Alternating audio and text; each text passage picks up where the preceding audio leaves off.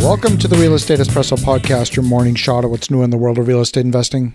I'm your host, Victor Menashe. On today's show, we're talking about leverage and the impact of rising interest rates on apartment owners. But first, if you've been listening to this show for a while, then you'll know that I've been involved in a wide range of projects, ranging from residential subdivisions to assisted living to new apartment construction, new condominium development, just to name a few. Over the next several months, we'll be raising capital for some of these projects.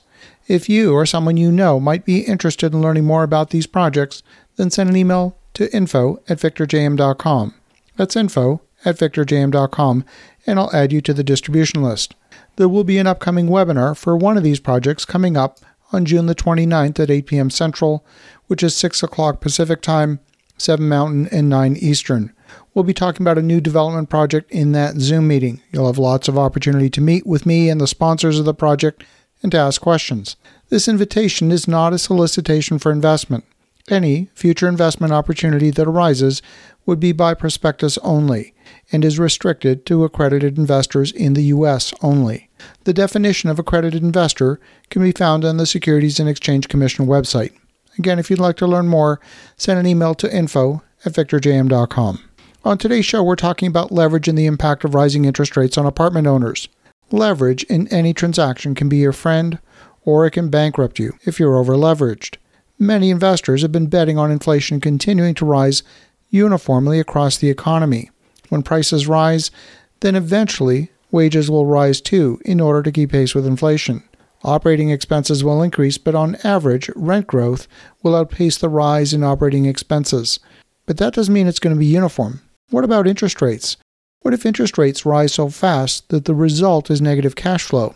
Investors have bid up the prices of apartments over the last couple of years to levels that frankly make no sense to me.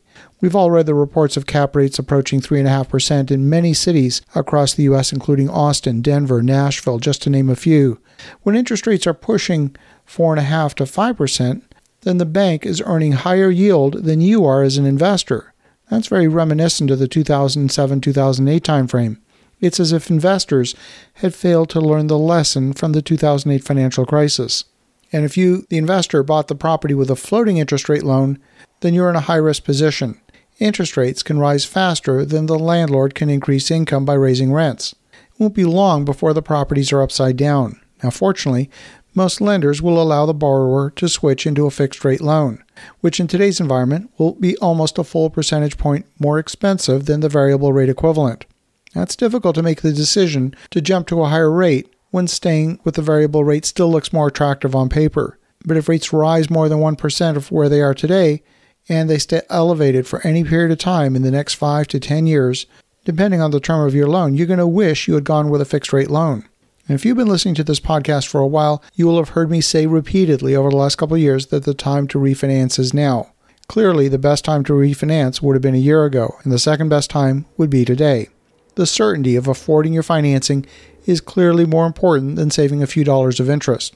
Over time, depending on your location, rents will increase to eventually keep pace with inflation, but the wage increases of your tenants might lag expense increases.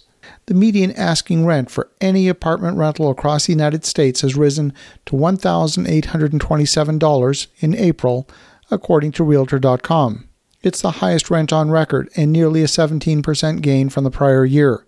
It's fair to say that wages have not correspondingly increased by 17% in the past year, so rent growth is likely to lag inflation over the next couple of years.